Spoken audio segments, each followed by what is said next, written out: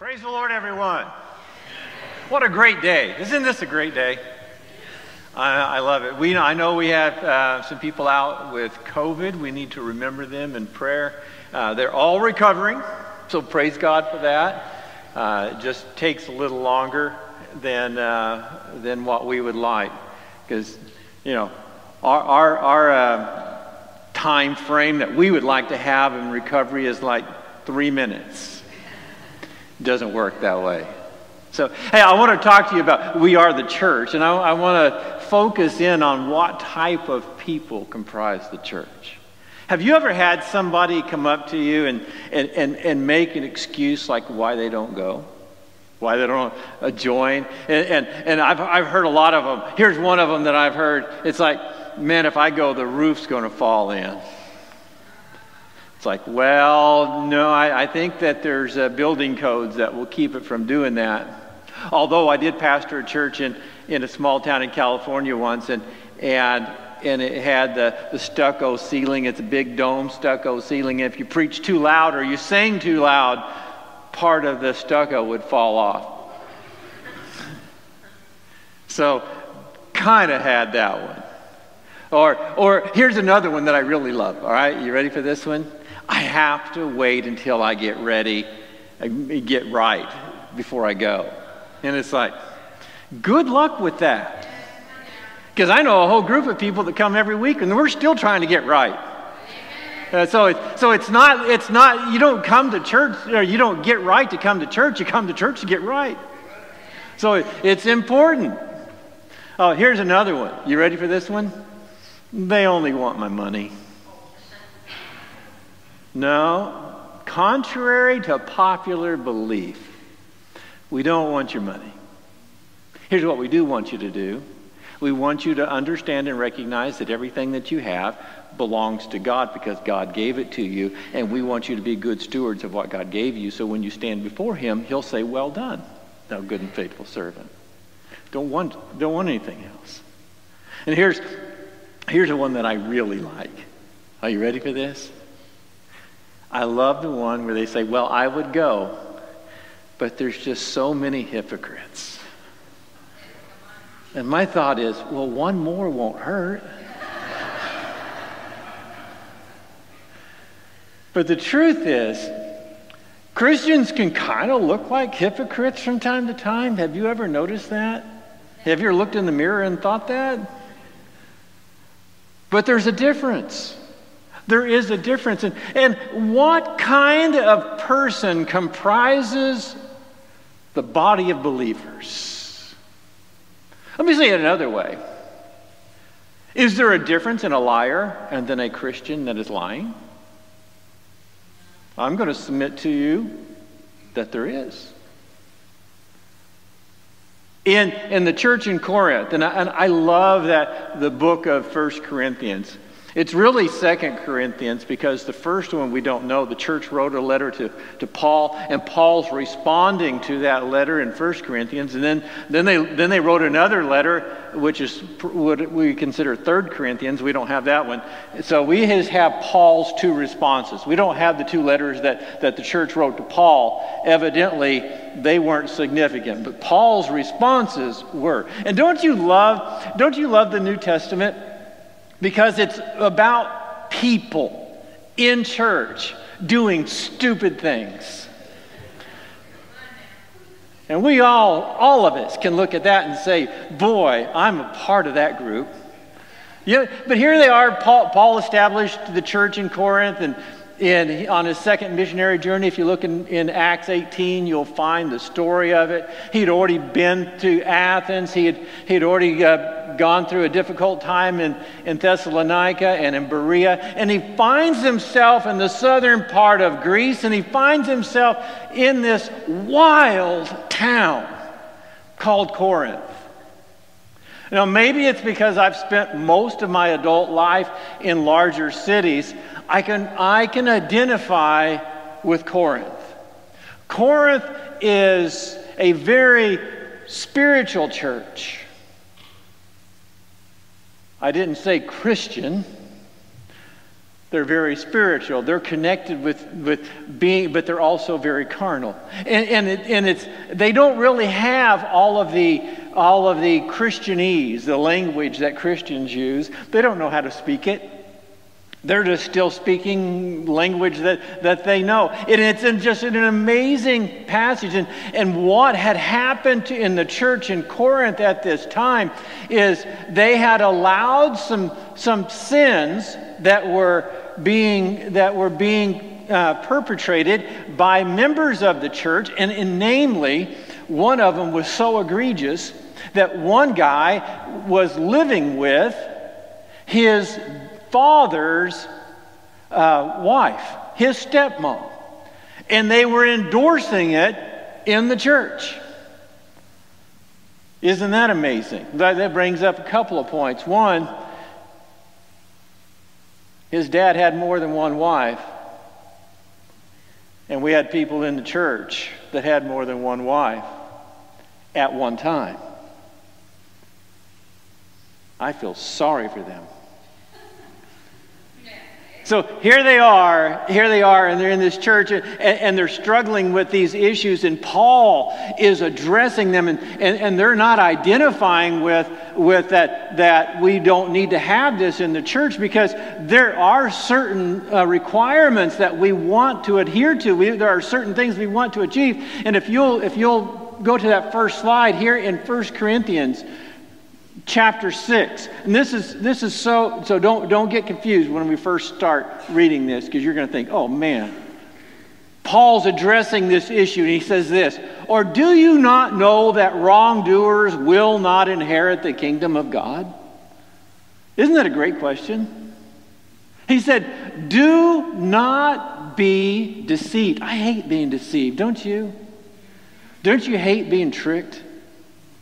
You know, you ever go through one of those presentations where they want you to get like a vacation place, and you have to be in it for the rest of your life? And they say if you'll go, they'll give you $100 just for the presentation, because they know most people are weak and they're going to give in. I got my $100. I just said no. So, anyway, the inheritance, do not be deceived, neither the sexually immoral, nor idolaters, nor adulterers, nor men who have sex with men. Let's go on. A little bit farther. Nor thieves, nor the greedy, nor drunkards, nor slanderers, nor swindlers will inherit the kingdom of God. Well, that's a pretty exhaustive list, isn't it? Could we add anything else to it? I bet you we could. I bet you he could have. Here's what I think Paul was doing. He knew the church, and he knew them well. And he was probably thinking about different people within the church when he was writing this. And swindlers like this guy. And like this. And like this. And like this person. And like this person. And he says, don't be deceived. These people are not going to inherit the kingdom of God. But look what he says next. And this is what some of you were. Think about that for a moment. This is what you were. He said, nobody that is identified as these things will inherit the kingdom of God. But you used to be that, but you're no longer that. You used to deal in that type of life, but now you don't deal in that type of life. And he does not say, now I want you to really look at it. He does not say that they are perfect.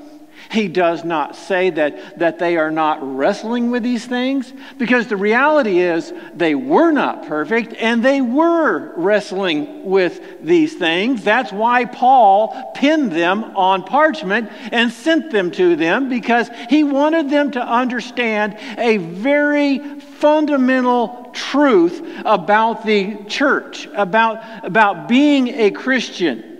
is that when before you were a Christian, you used to be identified by the things that you did and the things that you committed. You were a thief, you were this, you were that, you were a liar, you were a cheater. But now he says you're no longer that. You used to be that, but there were still people that used to be that are still wrestling with those same things in their life. And you ask yourself, what is the difference? What's the difference of a person that doesn't know Christ and what is a person that does know Christ if they're both wrestling with the same thing? Look what Paul says. He said, you were washed. Washed. Cleansed. Don't you love that? Cleansed. I was watching a Razorback game last night for a little while. It was really disappointing. But this lady had a T-shirt on that said, "Pigs smell good." Because the Razorbacks are pigs. Yeah, all right. So, all right, you get it, right? So she had pigs smell good. And the reality is, he said, basically, she was saying, they're washed. You're washed. Paul said, you used to be these things, but now you are washed. What are we washed by? The blood of Christ. Christians have the blood of Christ applied to them. Why are we cleansed? Because the blood of Christ can cleanse us from some unrighteousness. Most unrighteousness. What does the scripture say? All unrighteousness. That the blood of Christ cleanses us from all unrighteousness. That's why Isaiah said, "Come, let us reason together, saith the Lord. Though your sins be as scarlet, they shall be white as wool." It's not something that we did. It's not something that we conjured up. It's not something that we fabricated. It's not something that we developed. It's not something that we earned. It's through the grace of God. And the reason why we are washed, the reason why we are cleansed through the blood of Christ is because Christ's blood was sinless. There is a theology in our world today that Christ was not sinless. But I will stand here today because everything that we believe in is pinned to the fact that Christ had no sin. Because if Christ had sin, then when you ask Him to forgive you, He can only forgive you of the things that He did not commit. And if Christ had sin, you're accountable for His sin, because He cannot remit all sin. But Christ was sinless. He was perfect. He was a lamb without blemish. And He came and He died for our sins. And when we come to Him and we confess, He washes us whiter than snow. Don't you love that? In the book of Exodus, I love the symbolism in the Old Testament.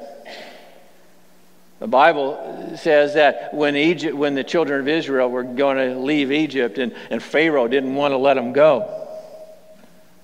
Kind of remember when the world didn't want to let you go? And the one last thing that kept them in, it was the blood over the doorpost. The last one. And here's the amazing thing about that. Moses heard from the Lord and he said, you need to get a lamb and you need to put blood over your doorpost and you need to go in. Anybody, whether you're Jewish or Egyptian, doesn't matter. If you have blood over your doorpost, the death angel will pass over you. But any house that doesn't have the blood, there's going to be a death of the firstborn. That's one time it's really good to be number two.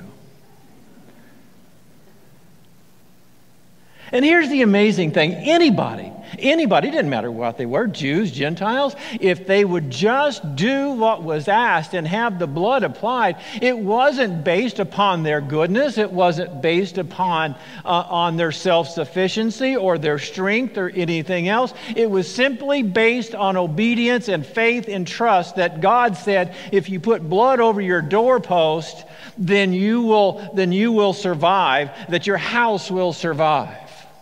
And it's the same thing. That was a physical representation of the spiritual thing, that when we have the blood of Christ on our life, it's not based upon how good we are. It's the blood of Christ that makes us pure, makes us washed, makes us cleansed, makes us holy. And the firstborn, this flesh that fights you, is going to be transformed and renewed by the very Spirit of God. The same flesh that fights you is going to have victory, because you have blood, the blood of Christ in your life. It's not predicated upon your goodness. It's predicated upon His power and righteousness and glory.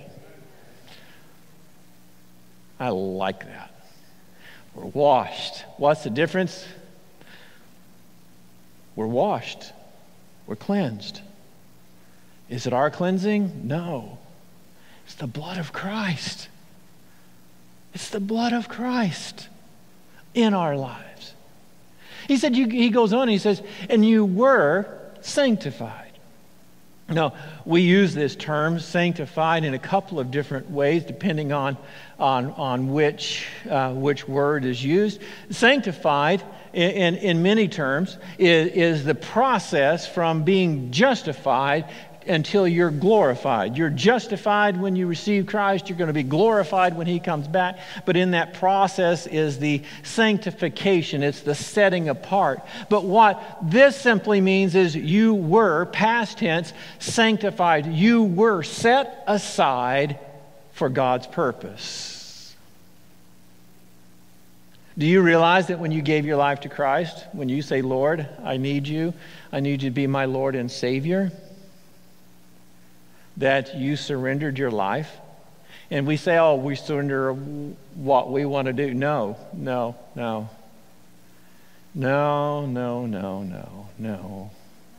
Read the fine print. You surrendered your life to Christ. Your life is not yours. It belongs to Christ. And you said yes, and you signed.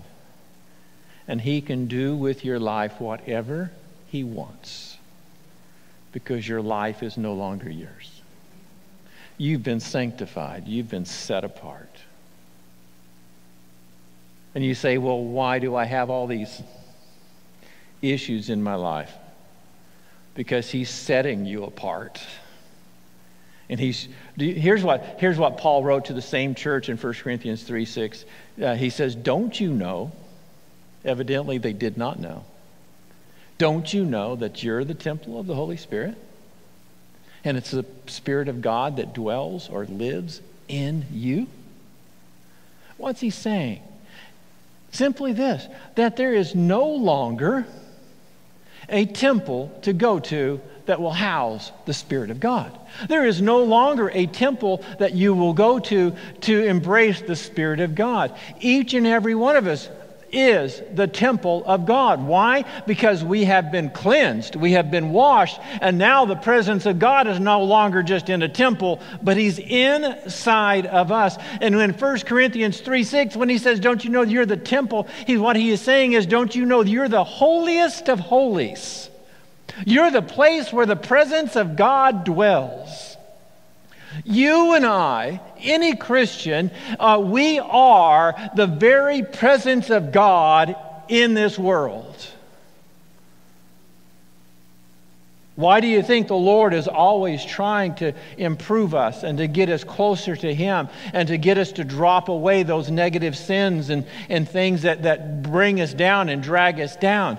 Isn't it because He wants His glory to shine brighter and brighter in this dark world? The problem is, we wrestle with these things, don't we? Sometimes we have things in our lives that we just struggle with, and we try to deal with them, and we try to fight with them. And it's not that we're being hypocritical. It's just that we just give in to these stupid things in our lives that we hate. And every time we give in, we think, oh, why did I do that? And you go back to God and you repent, and He forgives you and He moves on. And then you're sometime later, you're confronted with it again. And you say, what is this vicious cycle in my life?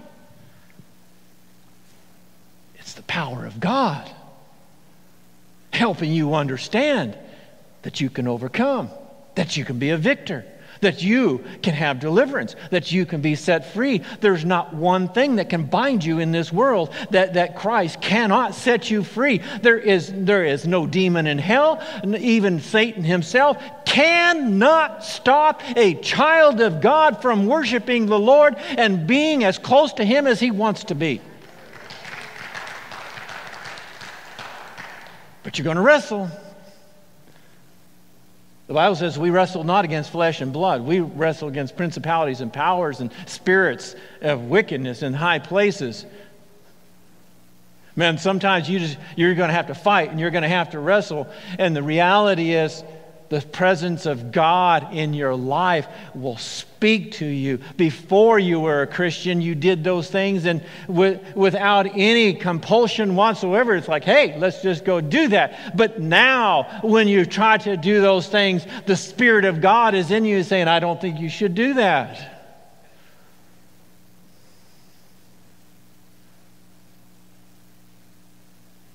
It's God working in us. And you say, but I've failed Him so many times. So have all of us. I've often said, and I really believe it to be true, that when I came to Christ, He started getting rid of the habits and things in my life, and it was a process. And then when those were out of my way, then He started working on the really difficult stuff like honesty and integrity and character. Loving your neighbor. And sometimes you think, God, have you seen my neighbor? You see, it's the work of the Lord in us. It's His job to continue the work. It's our job to be submissive to the will of God and to lay these things down and to allow Him to have a perfect work in us. You were washed. You were sanctified. You were justified. I love that word, justified.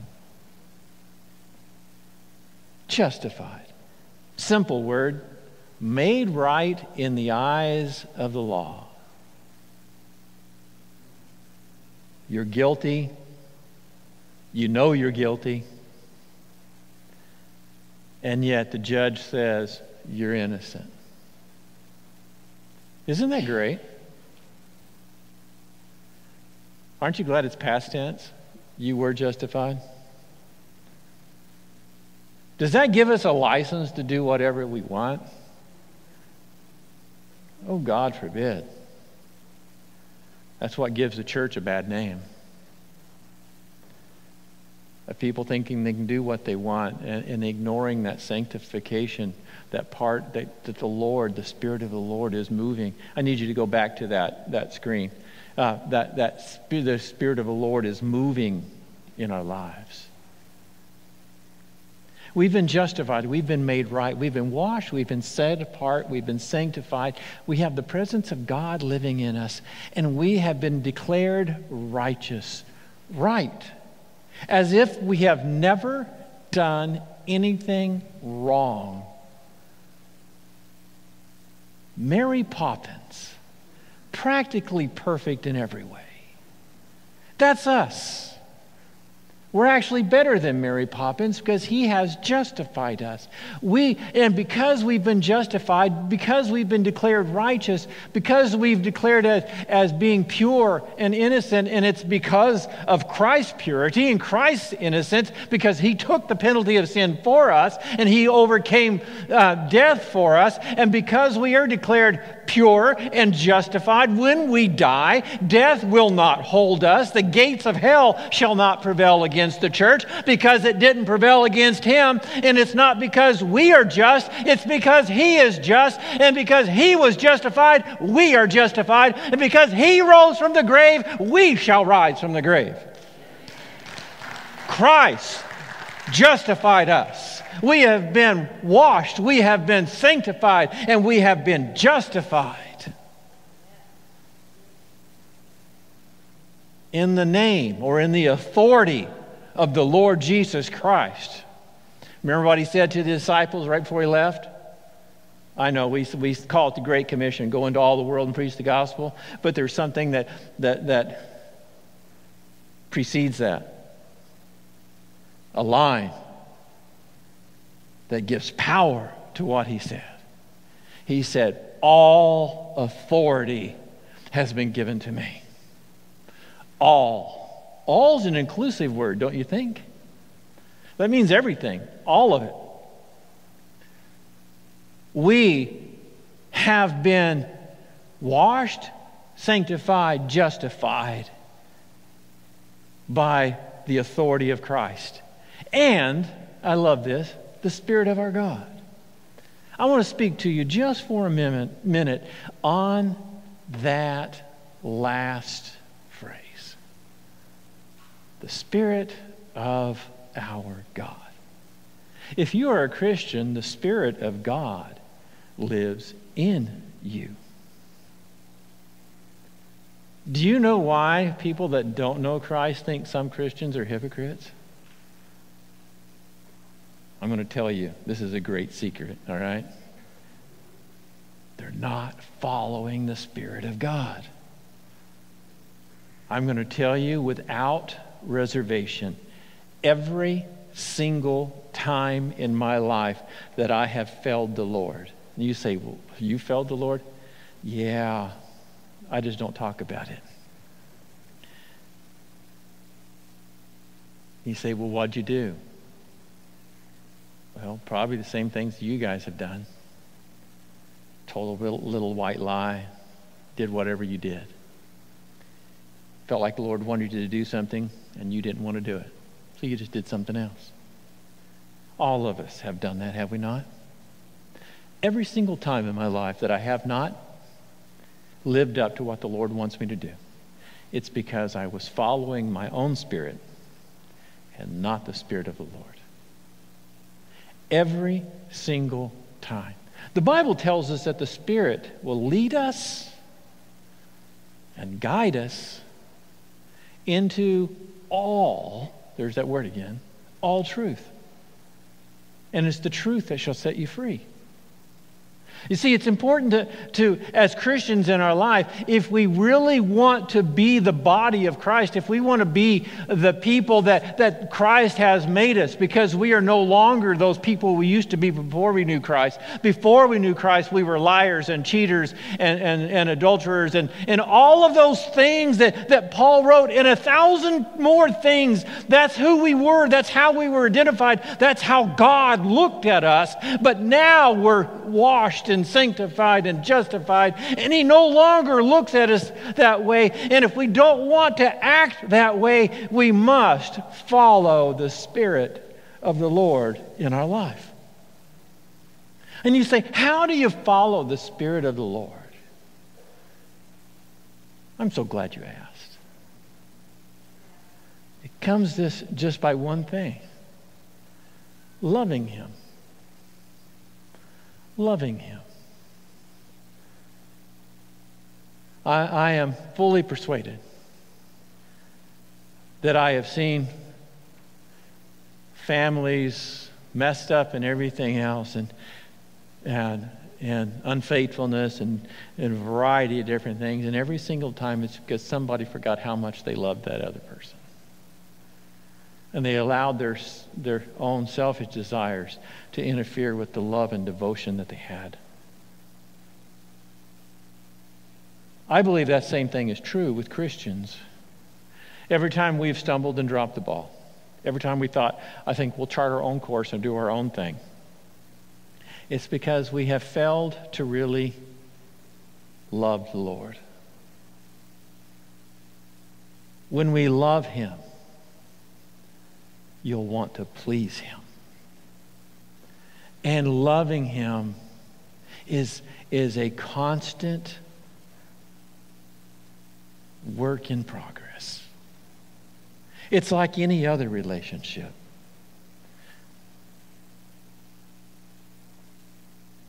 If you go home and your spouse is not speaking to you, and you go 5 minutes, 10 minutes, 15 minutes, 30 minutes, and then you notice that they're not speaking to you, you realize you've done something really stupid. You may not know what it is, but you've done something because they're not speaking to you. And if you allow that to go on without any communication, the relationship will fall apart. But see, relationships are built upon communicating, being able to talk, being able to work differences out. Because the reality is, every relationship has differences. The relationship you have with Christ is no different than anything else, with the exception is, He's never wrong. So if there's a disagreement, it's you. Isn't that terrible? But sometimes we quit talking to the Lord. And when we quit talking to Him, we don't realize how good He is to us and how kind He is and how loving He is. And we can allow the love of God to become covered up with our own thoughts and desires. And then is when we go and we do something stupid. And it's then we realize, oh, I miss the presence of God. And you go back to Him, and He loves you, and He forgives you, and He hugs you, and He blesses you, and you find the intimacy in your relationship with Him again. What kind of people is the church built of? I'm going to ask the praise team to come back. The church is built on people that have been washed, that are sanctified, that have been justified, that are set apart for the glory of the Lord. And for us to fulfill that, we have to accept what Christ has done for us and follow His leadings through the Spirit of God in our lives. Would you stand with me?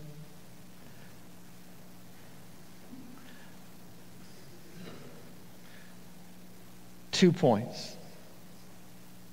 15 minutes each point. You'll be good. Number one,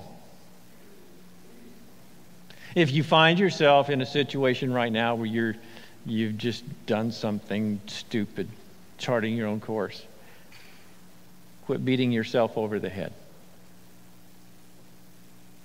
The devil likes to make mountains out of molehills, right? You've been justified. John says if any person sins, he's talking about Christians, if you confess it, He's faithful and just to forgive you and to cleanse you of all unrighteousness. Go to Him. What does that do? It puts you back on that right relationship with the Lord. It gets you in that clear understanding with Him. So if you're walking through something right now, I would just say, take it to the Lord right now and say, Lord, here I am. And I'm wrestling with this. And allow the amazing work of grace to transform your life. you're here today and you're saying, man, my love for God's kind of waning. I don't know what to do. Fall in love with Him. There's always something that's taking that spot. Put Him where He needs to belong. Don't put Him in a relationship that's in your mind.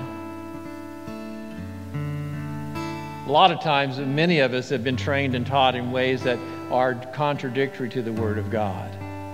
Things about God that are really not in the Word, but they're just man's opinion on what God is like. I would encourage you to dig deep into the Word of God. Dig deep into a relationship with Him. Not just the Word, but the God of the Word. And allow your love for Him to just explode in your life. And you will find that the things that you're struggling with will just dissipate and fall away. Because you have a passion and a love for Christ. I would encourage you today, follow after Him, seek Him with all your heart, and see what being a Christian really is like. If you don't know the Lord, then you don't know the joy. You don't know the joy of being forgiven. Remember when you were a kid? And you thought you were going to get a spanking because you did something really bad, and instead they hugged you? I don't remember that either.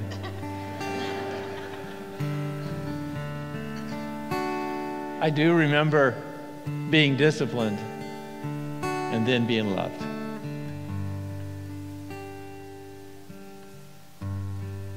And it's that, with a little child, it's that space with your parents that you realize all is right in the world because they love you and you love them, and it's not based upon your goodness. It's just to your parents. And our Heavenly Father loves us and desires us to walk in relationship with Him. Why? Because He wants to talk to you. He wants to know how your day was. He wants you to communicate with Him, and He communicate with you. Can you imagine the Creator of all wants to have a personal, intimate relationship with you? There is a great blessing in knowing your sins are forgiven. If you don't know the Lord, I would encourage you to say, Lord, here I am. I believe in you. I trust in you. I need you to be my Lord and Savior. Would you pray with me?